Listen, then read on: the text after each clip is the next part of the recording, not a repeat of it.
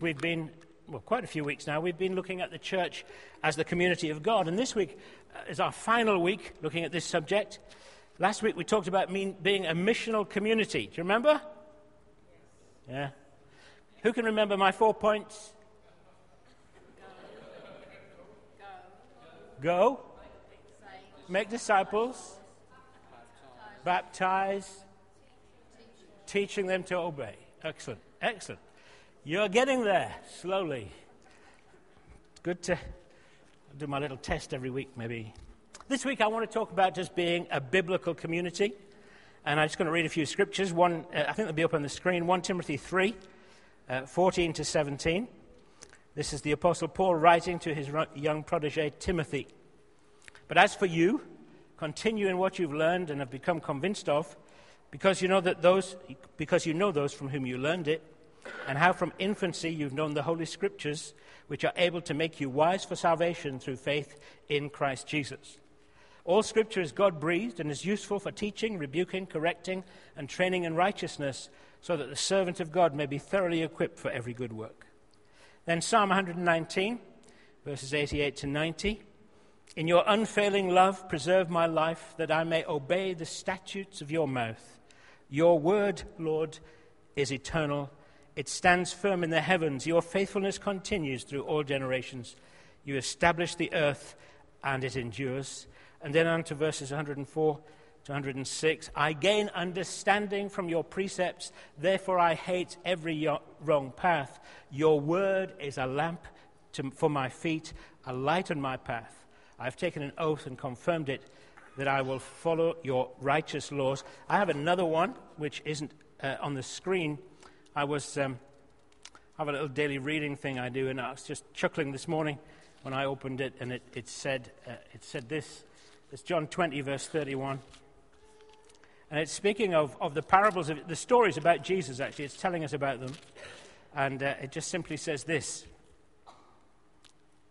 These are the stories of Jesus and all that Jesus did. These are written that you may believe that Jesus is the Christ, the Son of God, and that by believing you may have life in his name. Okay? Written down for our benefit. And then James chapter 1, verses 22 to 24. Do not merely listen to the word and so deceive yourselves. Do what it says. Anyone who listens to the word but does not do what it says is like someone who looks at his face in the mirror and after looking at himself goes away and immediately forgets what he looks like. As we saw last week, one of the main parts of the Great Commission is to teach people to obey everything Jesus commanded. And we're only able to do that at all if we've got the Word. Because what else would you teach them? Very important. So what I want to do today is something I've never ever done, ever, in all my years in ministry, is to try and give you an overview in 40 minutes of, or even less, of some of the key themes and highlights of Scripture, sort of going from beginning to end. I want to kind of whet your appetite so you can read and enjoy God's Word for yourselves. One of the things we are doing right now, I've been doing for nearly a year now, is doing a thing called Word Plus, which is a New Frontiers course that takes you through the Bible in 10 sessions. It's 5 sessions each year. We're just coming to the last one in September. What I want to do, I've been doing that with 20 people. What I want to do, as from January, is open it to the whole church. So there'll be publicity and things like that, but I'm just passionate about us understanding Scripture and getting a handle on the whole thing. So we're opening that to the whole church. And if there's too many people sign up, I don't know what I'll do, but I'll worry about that later. Simon will sort it for me. He's a good guy. All right. I was taught as a boy all the Bible stories. Brought up in a Christian home, and as our children grew up, we taught them the same stories. Parents, teach your children Bible stories. From as far back as I remember, I was singing, Jesus loves me, this I know, for... Does anybody know this? Bible tells me so. And so, the ones to him belong, they are weak, but he is strong. Yes, Jesus loves me. Well, sing then. Yes, Jesus loves me. Yes, Jesus loves me. Here's the big bit. The Bible tells me so. Okay, that's our choir lesson for this morning. And so I grew up knowing the stories, singing the songs. However, I was never the sort of guy who loved to study. I was happy to read novels, things like that. And I was an empirical engineering type who really, the thought of studying is not my idea of pleasure. You know, some people like to study for fun. Sad people, really. That's not who I am. And I really don't like studying for its own sake, and that included the Bible. I only give myself to study if I really want to know something. It's not I can't do it, but I only apply myself to it if I want to find out. Well, that all changed once I was baptized in the Holy Spirit. It's as though God switched the light on in my life in so many different areas, and the key one of them was my reading of Scripture. Now, as I read, I began to see, I began to understand some of the broad plans and purposes of God that I'd never seen before. See, you can know a Bible story, but it's good to get a feel of the whole book, the broad picture. You understand the context that things are in. And I began to see that and understand that. Now, partly I believe God did that for me because He wanted me to preach and teach His Word, But I also believe with all my heart that the indwelling Holy Spirit will illuminate and reveal the Word of God even to the simplest soul. I passionately believe that. You don't have to be an intellectual to understand the Bible. You may understand it differently, but it's the Holy Spirit who is our teacher. He is the revealer of truth to us as we read the Word. So we read and study with our intellect, but also with the Holy Spirit bringing His revelation and understanding. We are a word and spirit people. So let me try and get through 7 points. Normally it's 3. Last week was 4. This week it's 7. Just because Jeremy's here, right? 7 points. Quickly. First one, the Bible tells us about God and His eternal purposes. Apart from the Bible, the universe is just an incomprehensible mystery. I love watching the programs, the science programs. This guy called, what's his name? Cox, Brian Cox. Just sad from Manchester. He needs to get saved, but he's great. Like most of Manchester probably need to get saved, but that's all right. He's a fantastic, fantastic communicator. He can take profound things and make them simple. But he was explaining some of the mystery of the cosmos and talking about the nature of light. And I was watching it the other day just thinking, this is incredible. And I was just reminded in Scripture that it says, God said, let there be light. And it was only later that He made the sun and moon. And I just find the whole concept of the mysteries we see little glimpses of in science. And I'm very happy just to stay rooted in the Word. But I don't close my mind to the majesty of God's creation. And it's wonderful. But if you don't have the Word, it's a mystery. We see glimpses, but the more you see, the more there is to see. The more the questions. They think, oh, that means this, and so on. It's just incredible. The Bible offers the only satisfactory explanation for the age-old questions such as who and what is man? Why are we here? What is the meaning of life? What is the ultimate goal of the universe? Do you ever ask those questions? Duh. No. It's a sad world, really. I think I told you the story where this guy on TV came from Jamaica,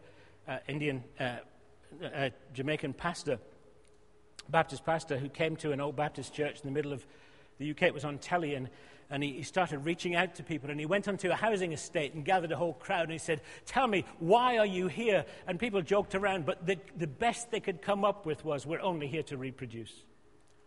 Well, that's true of animals. But you see, what happens is, when you take God out of life, everything's meaningless. There's no purpose. We're only here to reproduce. Do what you like, live for this short time.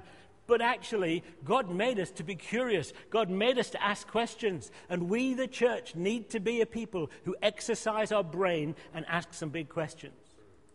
So I challenge you. Don't just drift along. Ask some questions. Ask some questions of God. Ask some questions of His Word. It's good for you. It'll do you good. You won't get all the answers, but you'll get some of them. Very important. The Bible tells us about a God who is amazing. He's gloriously perfect and breathtaking in His whole being. He is Spirit. He is one God, but three persons living in perfect unity. Wow, the mysteries are getting bigger. He is love. He's not just loving, He is love. The starting point and finishing point of all love is God Himself. Is this a mystery? Unless you've got it wrapped up. Jeremy probably understands it all, but it's a mystery. But you know what? I've been told enough already.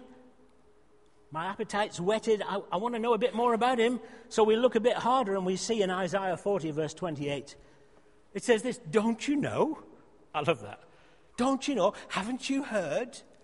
The Lord is the everlasting God, the creator of the ends of the earth. He will not grow tired or weary. His understanding no one can fathom. Oh, I'm finding out a bit more. He never gets tired. He made it all, and He never gets tired. I've seen the mayor this week and about 101 other people, and I'm exhausted. Hallelujah. God's not like me. And you know what? Even better, He's not like you either. He's amazing. He's fantastic. He's awesome. And so we begin to look at the world around us. And we see evidence of what He's done. Psalm 19, 1-3. The heavens declare the glory of God. The skies proclaim the work of His hands. Day after day they pour forth speech. Night after night they reveal knowledge. They have no speech. They use no words. No sound is heard from them. And yet, all the time they're declaring His glory. Oh, it's good to be curious. Oh, wow. You see, if we don't have the Bible, we start to make God in our own image. We start to worship idols. We start to worship the sun and moon. We start to say God must be like a benevolent granddad who lives in the sky and is always nice to me. Or God's a big harsh judge who I can never please. We begin to put God into our image. We liken Him to us in terms of our intellect, our capacity. God is not limited to our intellect, our capacity. God is limitless and awesome. Point 2, the Bible tells us not only about God, but it tells us about men and women. What we are like.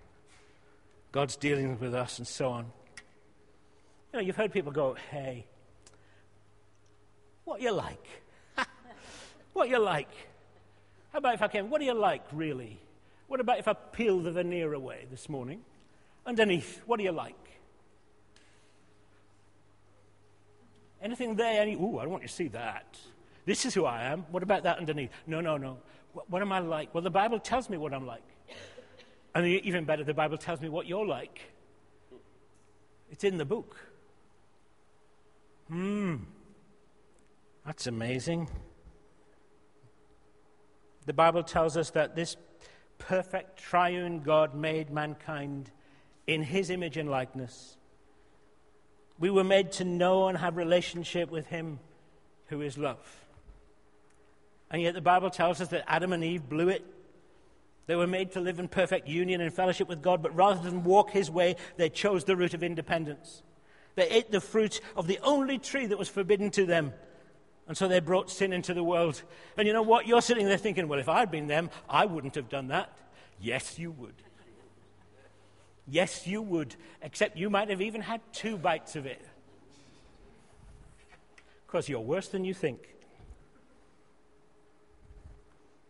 Sin means to miss the mark, and Adam and Eve missed it. They missed it. They missed all they could have in God, and they went their own way. And so they were thrown out of the garden in which was the tree of life. And so death came into the world, and that relationship they could have had with God was broken, and even the world itself came under the curse of sin. And so ever since that moment, all of humanity is born in sin and separate from God. That's what you're like. That's what I'm like. Born in sin and separate from God. That's what the mayor's like. I didn't quite tell him it like that, but maybe I should have done. That's the truth. That's the truth. Point 3, the Bible tells us that God never stopped loving us and had a plan. Now, I don't know about you, but I like a plan. Do you like a plan? I mean, it's just good to make a plan. It's people say, what are you going to do? I don't know. Or how about, I've got a plan. I'm going to work something out. Well, God had a plan. It's actually bigger than just solving this problem, but I won't unpack all of that right now. But God had a plan. The Bible tells us that he called a people to himself, starting with a guy called Abraham. And God promised Abraham that from every nation on the earth, there would be from him there would be blessing to every nation on the earth. And you perhaps know the story of Abraham. He's childless. He can't have children. It says, and he's as good as dead. And finally, I haven't got time to unpack all of that. But you've got the story of Abraham, then of Isaac, then of Jacob. The family unfolding, the people of God unfolding. It's a great story to read. It gets quite exciting. Wonderful story. This nation, this people of God are growing and developing.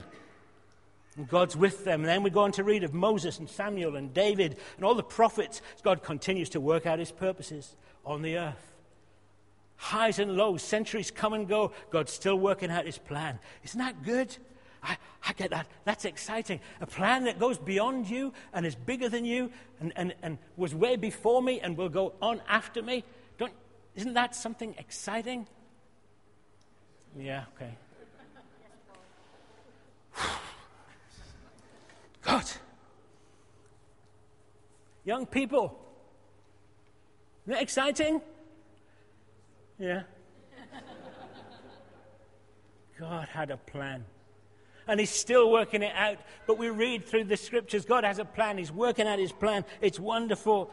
We find even in the midst of unbelief and disobedience, faithlessness, God remains faithful to his promises, faithful to his plan. What was the plan that God had? God's plan was always Jesus. Isn't that a mystery? God's plan was always Jesus. As we read, we begin to understand that God's purposes are bigger than we can imagine. 1 Peter 1:20, he, Jesus, was chosen before the creation of the world, but was revealed in these last times for your sake. We read that at just the right time, God sent his Son, the second person of the Trinity, to take upon himself humanity, to be born of a young virgin called Mary, to grow up into manhood, living a sinless life, to reveal God to us, to teach us about God, his kingdom, and his purposes. And then,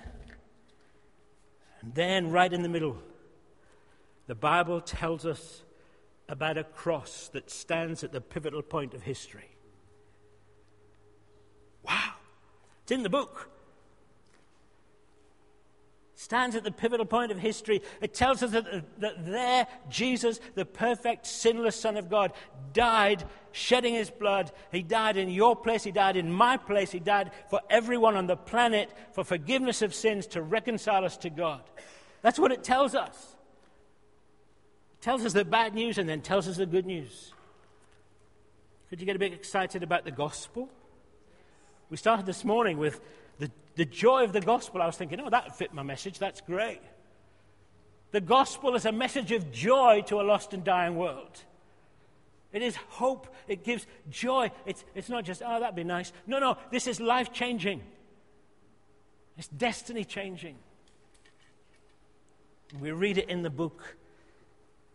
And we read and we say, oh, God, you did that for me? Yeah. I did it for you. The Bible tells us clearly that our broken relationship with God can be restored, but that for that to happen, we must be born again into the family of God. It tells us that this free gift of salvation, of being born again, is available to everyone if they will repent of their sin and put their faith and trust in Jesus. So the Bible tells us. As we do that, the Bible says we become a new creation. Brand new on the inside. A new person. It says the old is gone, the new has come. Are you born again? Yes. Are you enjoying your newness? Oh, God. Life as a child of God. Oh, it kind of... I think Gene said about every day is a new day. Mercies of God. And sang it. New every morning for the child of God. It's great. It's there to enjoy. It's there to live in the good of. But you know what? We say, oh, it's hard. Hey, you're saved. Don't complain. But rejoice. Rejoice. On point 4, how am I doing? I'm doing all right. The Bible tells us who we are and why we're here. The Bible tells us of our destiny in the purposes of God. It tells us how God's plan was always to have a people of his very own, drawn from every tribe and nation. I tell you, when I got filled with the Spirit and started to see this stuff, I just shook for 3 days. I just trembled for 3 days as I saw God had a plan of a people for himself. And I was a part of it. And it was glorious. And it was magnificent. And it was from all over the earth. And I just shook and shook and shook. And I've kind of been shaken ever since. It shaped everything I am and everything I do. You see, God tells us of a people who will rule and reign with him forever. That people are those who are born again. We are the church. The Bible calls us the bride of Christ, the apple of God's eye. Isn't it good to be loved like that? Don't you think it's good to be loved like that? We delight the Lord every morning. Morning, Lord. And he says, I delight in you. You're mine today.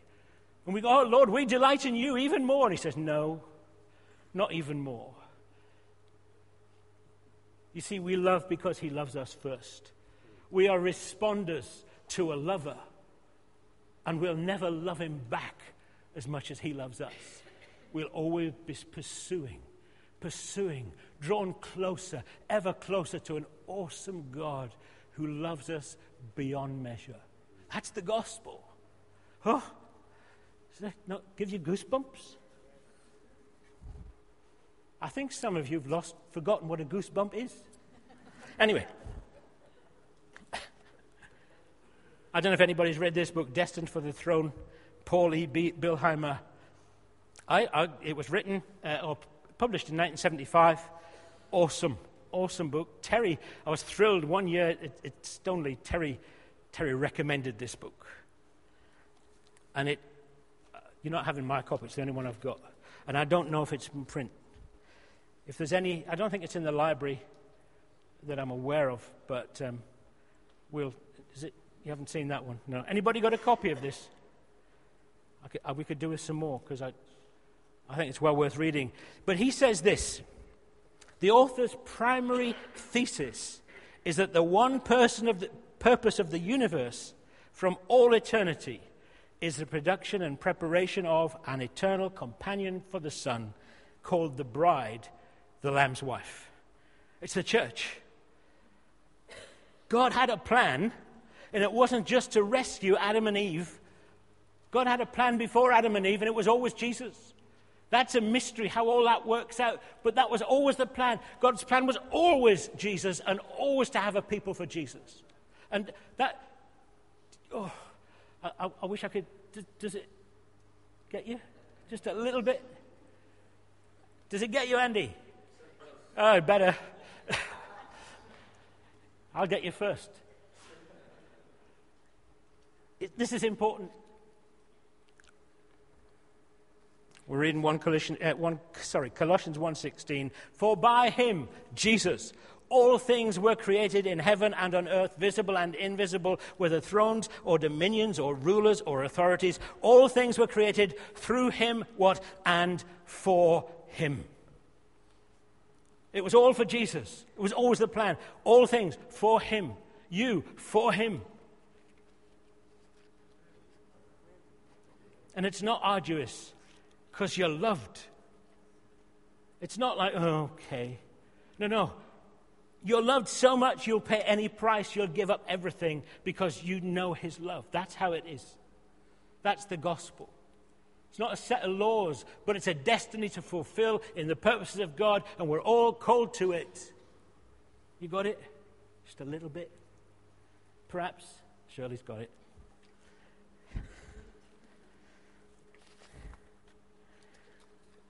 And the Bible goes on. I think Jackie might have to. And the Bible goes on to tell us how God wants to fill all those who are born again with His Holy Spirit every day to empower us to live for Him as He catches us up in His wonderful purposes.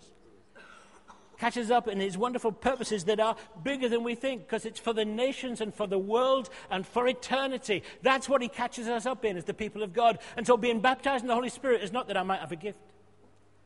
It's that I might be filled with a lover, that I might be filled with the third person of the Trinity, that I might be filled with God Himself and equipped to play my part and to fulfill my destiny in His eternal plan. That's what being filled with the Spirit is about. You got it?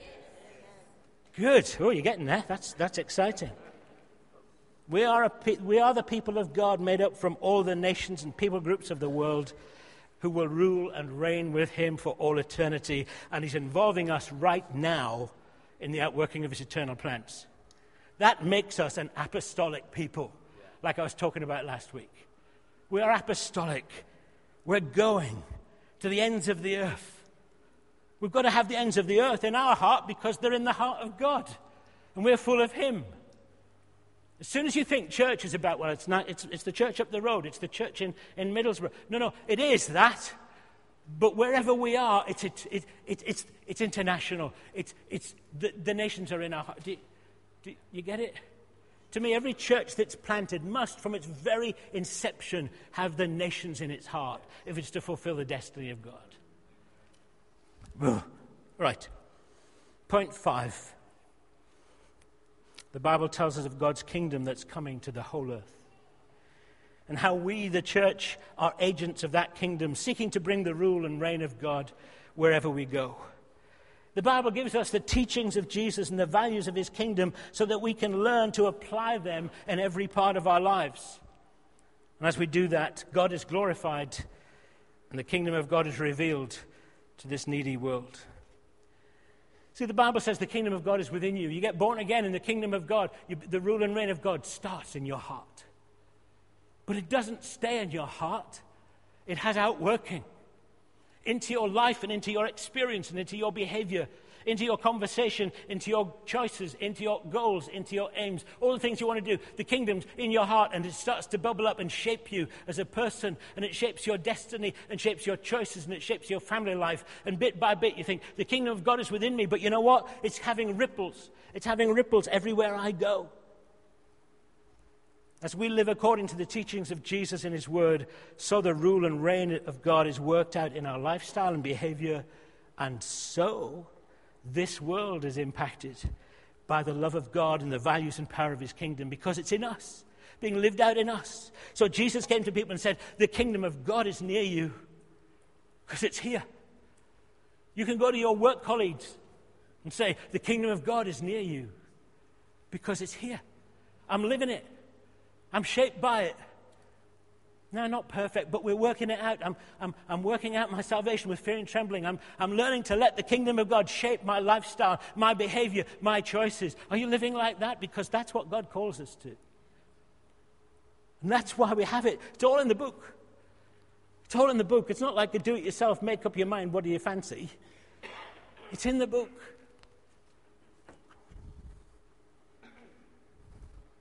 Point 6, the Bible tells us that Jesus is coming again.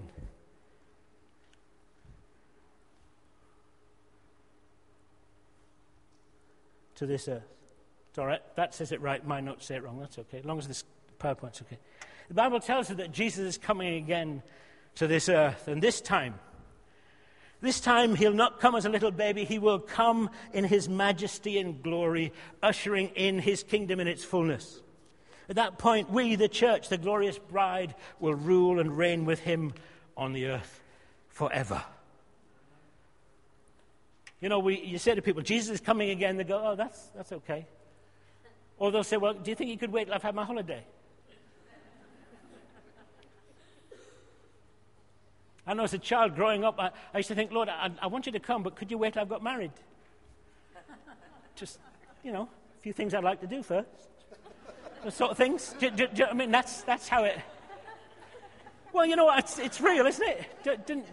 Or I'm the only one who's real. Yeah, But God understands that. God understands the heart, human heart. But the bottom line is this. We need to understand when Jesus comes again, it's not like, oh, that'll be nice. It will be awesome. It'll be magnificent for the people of God. It will be. He will not only... He takes our breath away now. We'll just be breathless then. But that doesn't matter because he'll give us all we need. Be wonderful. Come on, God. Be nice if you came soon. And yet part of me says, can you hang on a bit? Because there's too many people who don't know you. There's too many people heading for a lost eternity. And as long as we've got breath, our commission is to go and get them. And to share the good news of Jesus. I'm living for revival. I'm living to see thousands and thousands and thousands of people born again. I love Jubilee. This is great. But is this it then? This it? Another 10 years? The same? Perish the thought. We're here to grow and grow and grow. I dare to believe we're going to start to see tens of people added weekly, hundreds of people added weekly. I dare to believe it because God, in church history it's there, and you know what? God is more than able. God is more than able. I believe it with every fiber of my being. I'm living for it. I'm praying for it. I'm asking God for it. Just ask God. We can't make it happen. No, it's not within our orbit to make that happen, except we just keep faithfully living it out, telling the truth, seeing we're on a mission, we're a called people, we're apostolic, we tell everybody, we tell our work colleagues, we keep living for Jesus, we demonstrate the kingdom, and we do it, and we do it, and we ask God, and then suddenly God starts to blow, and people are saying, can I have some of what you got? Can I be part of your church? I've got this thing inside, and I've got to get rid of it. Can you help me? Yes. That's what happens. We ask God. And I dare to believe in my day, in Teesside, and in the nation, and even Manchester, we will see it. I'm living for it. Are you living for it? Does it shape your prayer life? Point 7. It's a very quick overview of the Bible so far, isn't it, really? I've missed out a few bits. And some of you might come and say, well, you never said about... That's okay. All right, I understand. But I'm not missing out this bit. Point 7 is this. The Bible tells us of another book. And it's a very important book, and it's called the Lamb's Book of Life. And I want to read to you from Revelation 21, verses 9 to 11, to start with, and then from 22 to 27. It says this, verses 9 to 11. One of the 7 angels who had the 7 bowls full of the 7 last plagues, came and said to me, come, I will show you the bride, the wife of the Lamb. Now remember, we, the church, are the bride. We are the wife of the Lamb. And he carried me away in the Spirit to a mountain great and high, and showed me the holy city, Jerusalem, coming down out of heaven from God. And it shone with the glory of God, and its brilliance was like that of a very precious jewel, like jasper, clear as crystal. This city, described as a beautiful city, an amazing city, is the church, the dwelling place of God, the bride of Christ. And goes on, and I did not see a temple in the city, because the Lord Almighty and the Lamb are its temple. The city does not need the sun or the moon to shine on it, for the glory of God gives it light, and the Lamb is its lamp. The nations will walk by its light, and the kings of the earth will bring their splendor to it. On no day will its gates ever be shut, for there will be no night there. The glory and honor of the nations will be brought into it. Nothing impure will ever enter it, nor will anyone who does what is shameful or deceitful, but only those whose names are written in the Lamb's Book of Life. The Bible tells us that at the time of Jesus coming again, everyone who has ever lived will have to stand before Jesus and give an account of the lives they've lived. It'll be a moment of judgment for everyone. The question on that day will not be, are you good enough to be accepted by God and welcomed into his eternal kingdom? Because the Bible makes it very clear that no one is good enough. None of us are good enough. All have sinned and fall short of the glory of God. That's a fact. That's a done deal. We don't measure up to the perfection of God. The question on that day will be, is your name written in the Lamb's book of life? How do our names get there? By putting our faith and trust in Jesus, who is good enough. You know that lovely hymn, there was no other good enough to pay the price of sin. He only could unlock the gates of heaven and let us in. He is good enough. He is the Savior. It's about Jesus. He's the plan. He's good enough. And as we put our faith and trust in him, so all of his attributes, all his goodness, all his holiness and purity and majesty gets accredited to you and me, children of God, for all eternity. Isn't that mind-blowing? And so all of a sudden we're looked upon by the Father, and he said, I see the perfection of my Son all over you and all through you. You are hidden in him forever, and your name is written in his book, his story, and you're part of the story of the eternal plan of God, which was always Jesus. That's it. You got it? But you need to be born again. You do. Have you repented of your sin and put your faith and trust in Jesus? And you're born again. You can be, even this morning. You can today.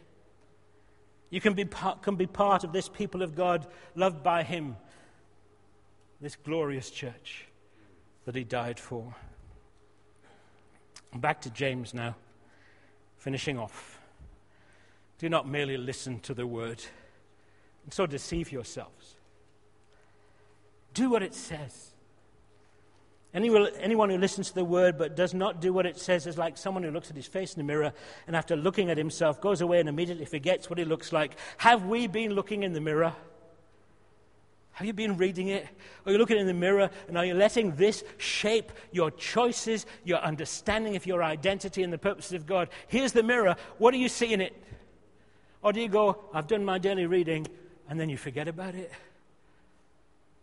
God's given us his word for purpose. We are a biblical community. I want to read something to you that William Booth said in the 1890s. William Booth was founder of the Salvation Army and a bit of a hero of mine. And he said this just approaching the 1900s. He said, I consider the dangers which confront the coming century will be religion without the Holy Ghost, Christianity without Christ, forgiveness without repentance, salvation without regeneration, politics without God, and heaven without hell. Do you think that was prophetic? Oh, that's awesome. How did we get there? By ignoring the book. Simple as that. You turn your back on the Word of God and everything falls apart. Well, here at Jubilee, we are and will increasingly be a biblical community called to purpose that our Jesus may be glorified in Teesside and throughout the world. Are you up for that? Yeah. Hallelujah. Let's stand up.